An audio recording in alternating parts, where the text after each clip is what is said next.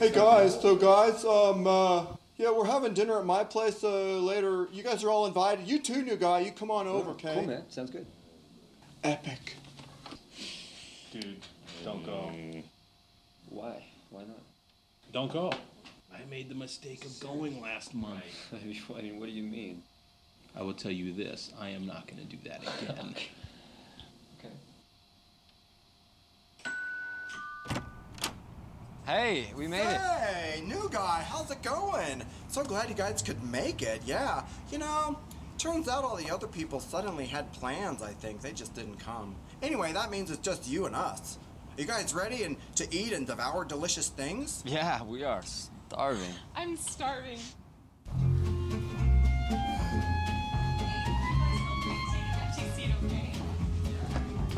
Oh, wow. That's so good. So what would you guys like? Yeah, you can sit down already. Okay. Yeah, what would you guys like? I mean, this looks great. We'll take what you guys have. It is. I made it. It sure does look good. It will be good. She's a wonderful cook. I really am. Yeah? So, but she only made enough for two, though. So, it's not to worry though, because I can rummage up something in our kitchen. We've got lots of things in there. Yeah, I'll go do that. This is really I will good. rummage up some delicious stuff for you.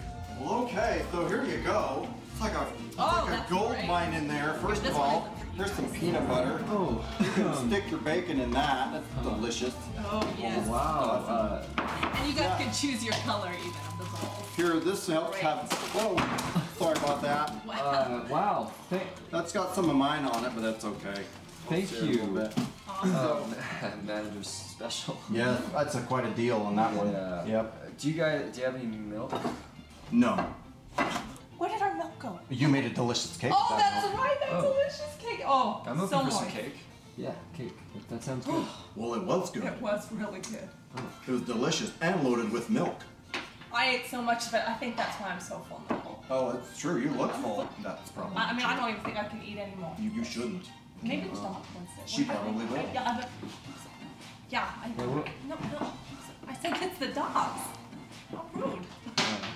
Oh, say, you are in luck. There are so many bits left for you. Oh, Delicious good job. pieces left on there. Awesome. Oh, that's a delicious nugget. I'm gonna take that for myself.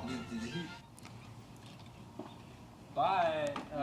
Yeah, see ya. Thanks for dinner. Thank you. Let's go. You guys, here.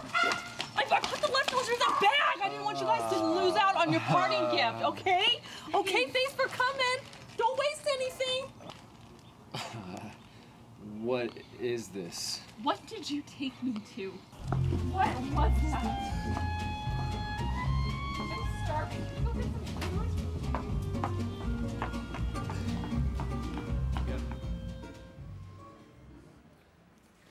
Well, good morning and welcome to K2. My name's Mike Rutledge. I'm the Director of Arts here. And, I don't know about you, but I see something like that and I think to myself, seriously, would anyone have the gall to do something like that, right? And you certainly, I don't think you'd want the reputation as the leftover guy, Obviously, the guys in the lunchroom and the break room knew that that's what to expect. My wife and I, we're not really, we kind of are self-proclaimed leftover snobs. We don't really eat leftovers, except for, I would say, one caveat, pizza, which I don't believe is a leftover. I think it's a cold breakfast item, actually, the second day. It's just as good as the first day. Anyway, well, I'm really excited to be here with you. My biggest stress is hoping that I can share with you all the stuff that I believe God wants me to share with you this morning in the short amount of time we have. In my small group, and the last Bible study we did, we decided to do something different. We didn't get a guide. We just decided to read through 1st and 2nd Samuel, and we'd read a bunch of chapters, and then we'd get together and we'd talk about what we discovered, and then we'd do that again. We got to the end of through reading it, and I don't know if you know much about 1st and 2nd Samuel. Basically, those two books are really great. I encourage you to read them. Lots of great stories, some interesting stuff you'll have to wrestle with. But the story of 1st and 2nd Samuel is the transition of Israel being ruled by judges to them being ruled by their first king, Saul. And I talked about this a few months ago. If you remember, Saul he turned out to be an epic fail. If they had YouTube back then, he'd be on one of those epic fail reels. because he was selected based on his looks and his affluence, and that he was taller than everyone, and that didn't work out so well. And they transitioned then into King David, who was the next king, and he turned out to be an epic success. And what we know, though, is that David was selected using a different criteria. He wasn't selected on his looks or his affluence. He was selected because what we're told he's a man after God's own heart. Anyway, as we were reading this, we get to the very end of 2 Samuel and come across this really interesting story. And the story is this. So David goes to Joab, his commander of his army, and he says, hey, what I want you to do is I want you to go take a census of all the people so I know who I have. And Joab says, you know what, King David, I pray to God that you live until we have 100 times more people than we do right now, but don't do it. God does not want you to do this. David says, okay, go do it now. And so Joab, in obedience, he goes and he takes a census of the people, and as soon as the census comes in, David feels stricken with guilt, realizing that he has done something, he's sinned against God. And so Gad, who is a prophet at the time to David, shows up and he says, David, you've sinned, and so here's the deal. God is going to offer you 3 choices. Choice number 1, 3 years of famine in the land. Choice 2, 3 months of being oppressed and chased and attacked by your enemies. Or choice 3, 3 days of plague. And he says, well, I'm going to take choice 3 because then I fall in God's hands, not man's hands. So he takes that, he accepts that, and the plague rolls in, and it rolls across Israel all the way to this guy, Ariana, who it rolls all the way to his threshing floor. That's where they thresh wheat. And then what happens is David, feeling guilt-stricken over the decision he's made and the sin, he pleads before God and says, God, this is my sin. Don't punish the people. Please, please, please. And he pleads, and God says, I will relent. And here's Gad comes back and says, okay. Now, this is after 70,000 people, 70,000 Israelites were lost in that plague. I mean, this is a huge deal. So God relents. And Gad says, what you need to do is go to Ariana, where as far as the plague had gotten, you're going to buy this guy's threshing floor, and you're going to build an altar and sacrifice there so that God will stop. And so this is where we pick up. And I'm just going to read, these are the last 5 verses of the last chapter of 2 Samuel. So it's 2 Samuel 24, and it says this. Why have you come, my lord and king? Ariana asked.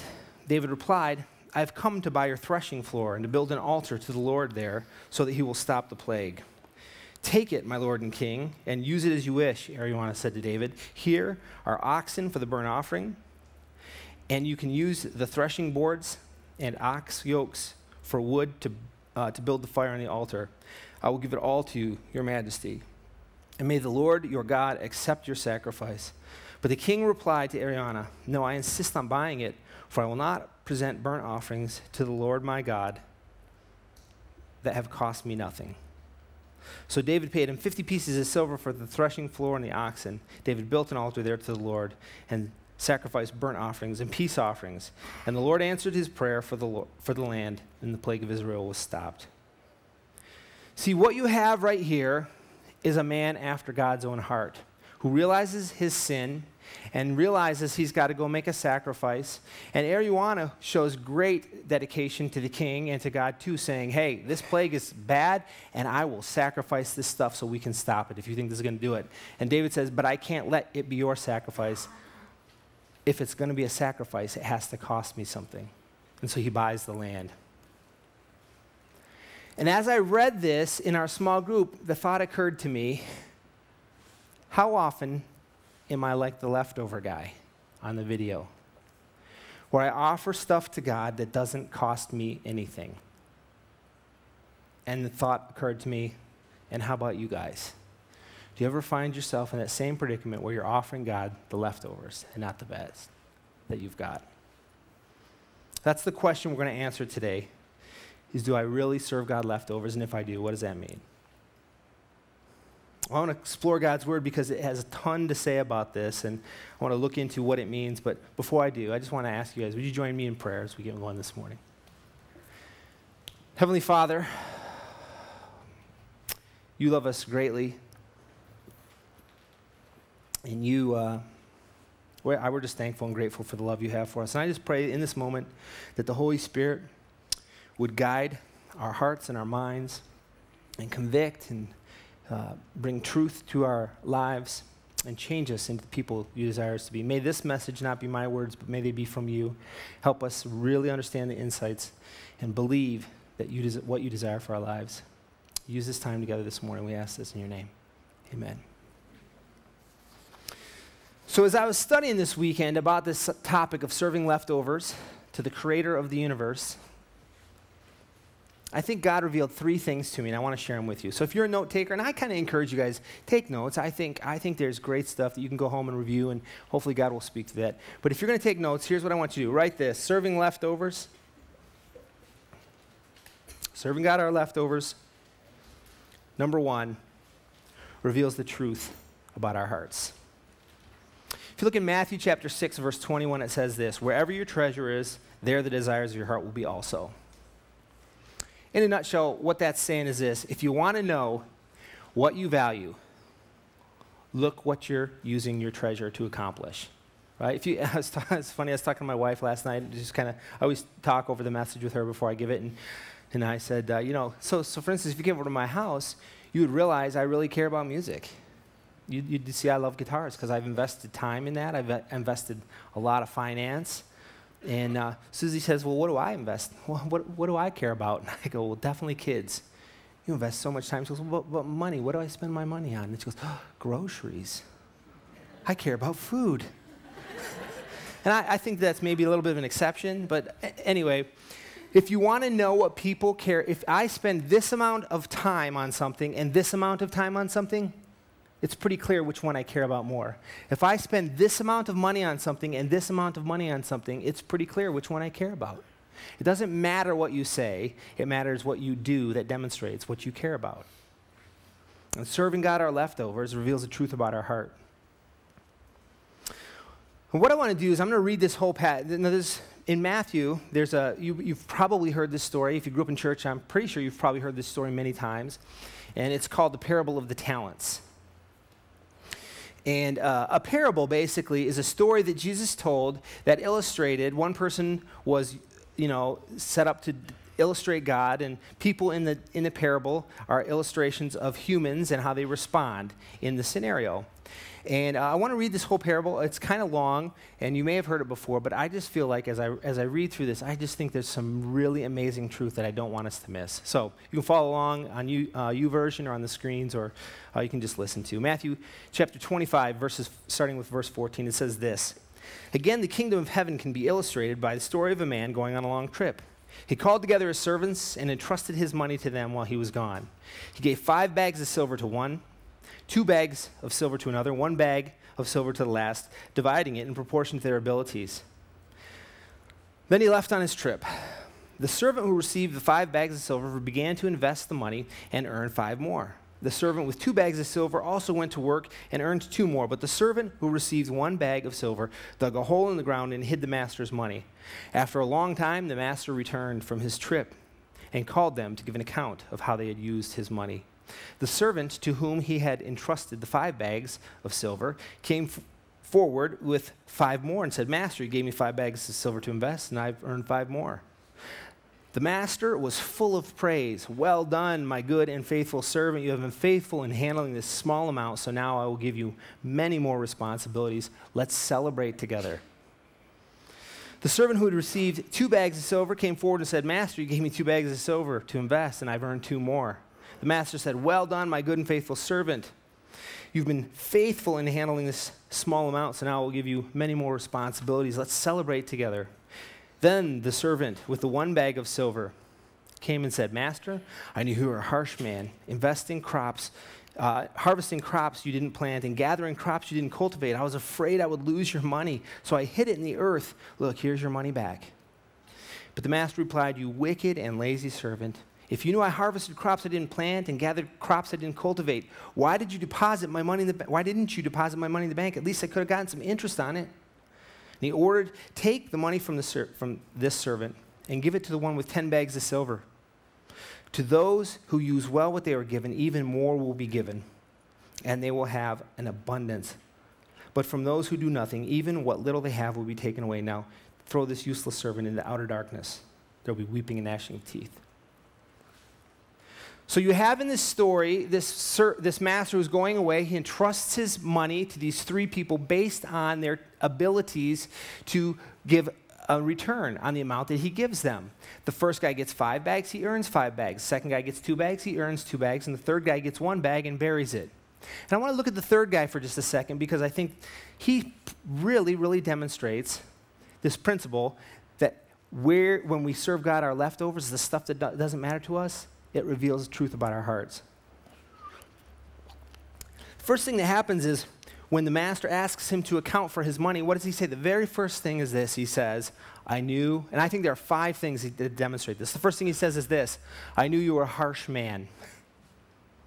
I knew you were a harsh man. Now, if you look at what he just said to the other servants, well done, good, faithful servant, you've done a great job, and because you've done a good job, I'm going to give you more, let's go celebrate. Does that sound like a harsh servant or a harsh master to you? It doesn't to me. See, but what he demonstrated about his heart is that he didn't believe the master was good. He didn't believe it, and therefore he didn't invest it. The second thing that we find out about him is that he said, well, I was afraid to lose it. So he's living in fear of the master. Well, the question is, why is he living in fear? The reason he's living in fear is because he's not doing what he's supposed to be doing. That's the second truth. When we don't believe something about someone, we don't believe God is good, we don't do anything about it. But also, we live in fear of God because we don't do what he asks. And if he comes back and we have to account for it, it creates a scenario of fear. The first 2 guys weren't afraid. The third thing that I find interesting is, well, what did he do with the money? He took the money and he buried it. Why did he hid it? Why did he hide the money? So when we go shopping, my favorite store-bought cookies are those Chips Ahoy with the 3 M&Ms on the top. You know those ones? And so I buy them. I brought them home one time. I put them in the cupboard, and a few days later, I'm looking through the cupboard, and I'm like, Susie, where are the Chips Ahoy? And she's like, oh, the kids ate those days ago. Oh, man, so I go back to the store. A few days later, I buy it. What do I do with them? Hide them. Guess who had cookies? Me. Why do we hide stuff? Because we don't want others to know about them. Here's the thing. Why do you think he hid the money? I think part of the reason he hid the money is because if the master doesn't come back, there's no account of it. See, these other guys invested it, and there's a paper trail of where the money came from, where the money went, and who owned it. When you bury the money, no one knows, and when I come back, my Chips Ahoy are waiting for me because no one knows. And I think that that's what was in his mind. Maybe he won't come back. But what does the master say? You're wicked, revealing his intentions, so that's probably accurate. But the second thing, the fourth thing we learn about him, and the second thing the master says is, and you're lazy. I gave you something to do something, and what's revealed about your heart is that you're lazy because you didn't do anything with it. You just kept it for yourself. The final thing we learn about this third guy is this, that he expressed a core belief that doing nothing with what God had given him would be just fine. He believed that doing nothing with what God had given him would be just fine. See, what we do with what we have been given expresses what we believe about the God who gave it to us. And what we do with what we've been given expresses what we think God expects from us. That's the first thing. When we serve God our leftovers, it reveals a truth about our hearts. The second thing that we find out is that serving God our leftovers does not please God. And we see that in the parable already. What? He comes back and he says, what? You are a wicked, lazy servant. And because you did nothing with this money, what does he do? He takes it from the guy and gives it to who? The guy with 10. So we can clearly see that there's an expectation, and we read in there, he says he gave them stuff to invest based on their abilities. So he had an expectation. And when we don't live up to that expectation, it doesn't please God. But here's something this is something that hit me that I had never noticed before in this parable. That what we do with what God has given us has nothing to do with how we rate in comparison to others, only on our personal faithfulness to God. You see, what does he say to those two servants? The first servant comes back and he said, you gave me 5, I produced 5 more. Good job. Well done, good, faithful servant. Here's more. Let's party. Doesn't talk about the other servants, just talks about him. Guy with 2 comes back. What does he say? Well done, good, faithful servant. Here's more stuff. Let's party. What does he say about number 3? Wicked, lazy servant. See, he never once goes, see, you should have been more like number 1. You should have been like 5-bag guy or 2-bag guy. He doesn't say that. He says, I gave you 1 because I knew with this 1 you had the ability to make 2. And you didn't. It's all based on his own God-given, God-ordained potential, and he buried it in the dirt. Let me ask you something. Did you guys ever, if you're honest, did you ever look around the room and you kind of wonder, how come God made that guy taller than me? Or how come God made that girl prettier than me? Or how come he's smart? How come God made them smarter than me? How come they're more athletic? How about this? How come God gave them that position? I want that position, but God gave it to them. How come God gave them that title? I want that title. How come God gave him those finances or those resources? See, a key to understanding this parable is this, that God does not compare us with our return based on what others do. He compares us with our return based on what he expects of us and never compares the two, but we compare each other and we spend time looking at what God didn't give us as though we deserve something from God.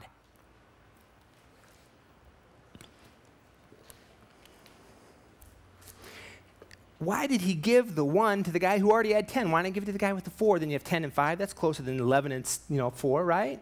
I don't know why God does stuff like that. But what I do know is that he gave based on their talents, and he had an expectation based on what they could do, he believed they could produce, that they would produce it. And that was solely how their judgment was placed. Did they live up to their potential? See, the word he uses is well done, good, and what? Faithful. What is faithfulness? Faithfulness is taking what you've got and honorably making the best you can out of it. It's doing something excellently. Booker T. Washington says this: excellence is to do a common thing in an uncommon way. Again, I reveal myself here, Joyce Meyer, Making Good Habits. She says this: it's very easy to be a mediocre person. All you have to do is to make no extra effort of any kind and drift through life, making no difference in the world, which will guarantee that you leave no legacy behind you when you're gone. You probably won't even be noticed or stand out because there are millions of other people who are also mediocre. God has an excellent plan in mind for our lives, but a mediocre, lazy, compromising person will not live in the fulfillment of an excellent destiny. We are judged according to God based on what he believes our potential is and nothing else.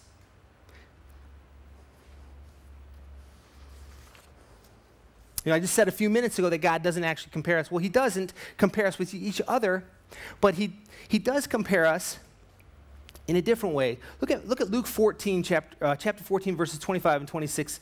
And it says this: now Jesus at this time, he was kind of a walking three-ring circus, right? And people flocked to him because they heard good stories. And, hey, maybe he'll heal me. And they wanted to get something from Jesus. All these people are following him. And he says this, Luke 14, a large crowd was following Jesus. And he turned around and said to them, if you want to be my disciple, you must hate everyone else by comparison. Your father and your mother, wife and children, brothers and sisters, yes, even your own life. Otherwise, you cannot be my disciple. I had a youth pastor when I was in high school, and he just had a baby boy, and I was talking to him about this very passage, and he said to me, Mike, it's the craziest thing.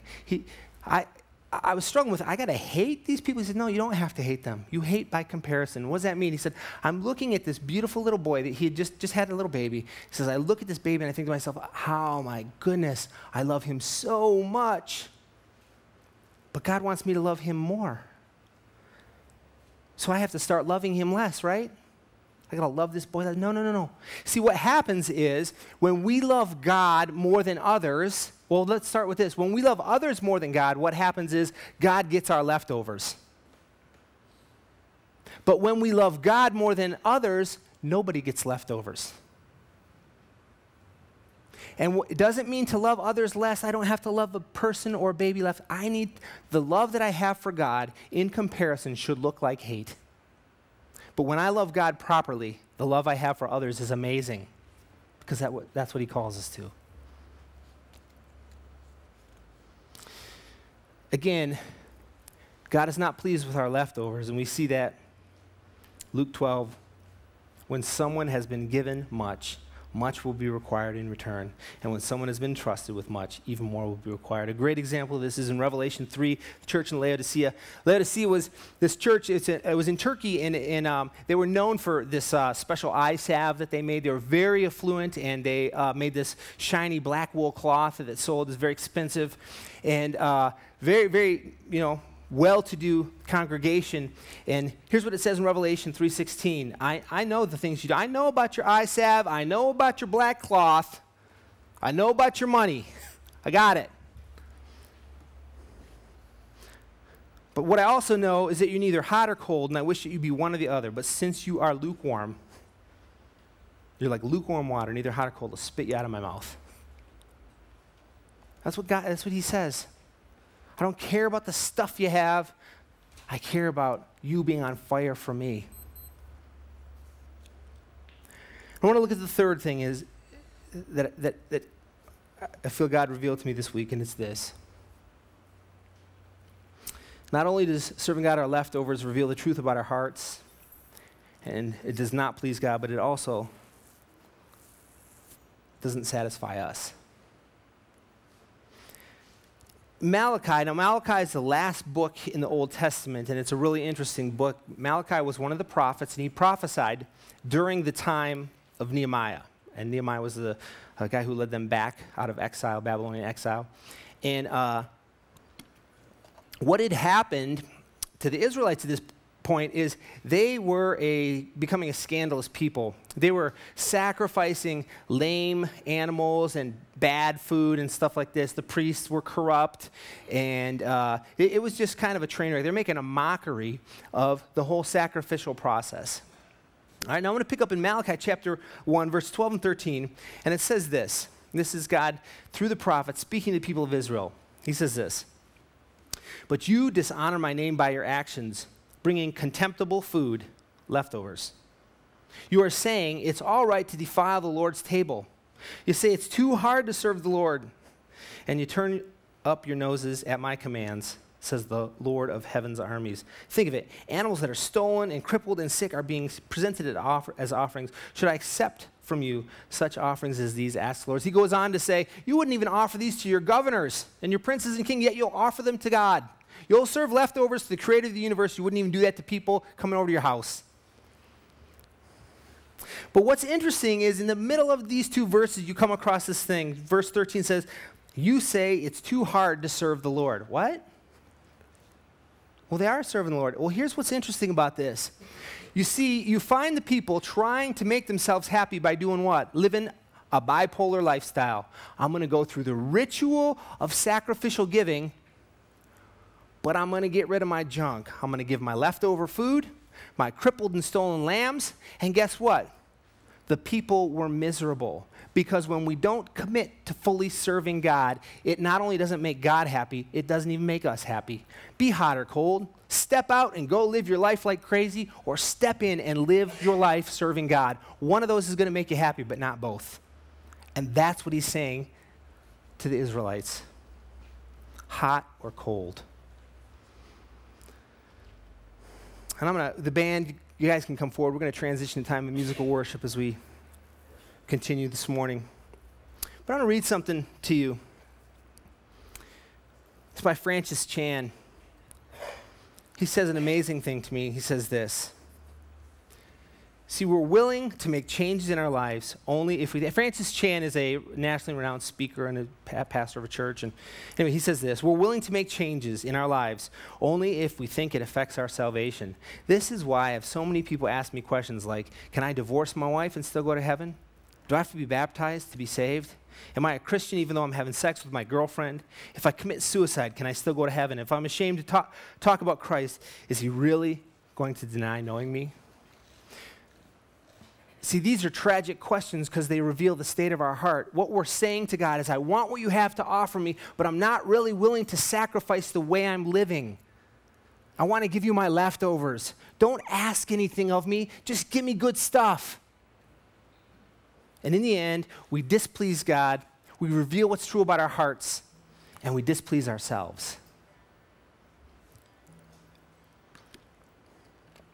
The real question we should be asking is, can I go to heaven without truly being a good and faithful servant with what God has given me? I'll just share one more story as I close out this morning. Henry Kissinger tells this story. It's about a Harvard professor who he gave an assignment to his students to write a paper. And so the students wrote the paper, and they turned their papers in, and this one, after turning it in, this one student gets the paper back, and at the bottom of the paper it says, is this the best you can do? That's all it's written on the paper. And the student thought about it, and he said, nah, it's not the best. So he went home and he rewrote the paper and he turned it in. The professor handed it back next day. He looks at the bottom of the paper and it says, is this the best you can do? Nah, it's not. He goes home and he rewrites the paper. This happens 10 times. 10 times. And on the 10th time, the student looks at his paper, he reads, is this the best you can do? And he goes, it is. So he goes to the professor and he says, yes, professor, this is the best I can do. The professor responds and says, fine, then I'll read it.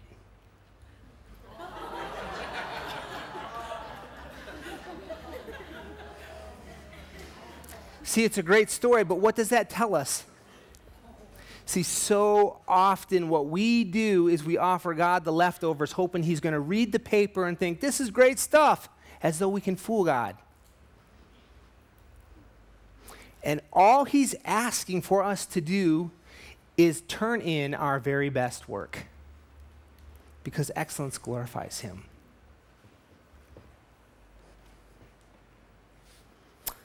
Again, we're going to transition into time of musical worship. And I just ask, will you guys, I want each and every one of you this morning to ask yourself this question.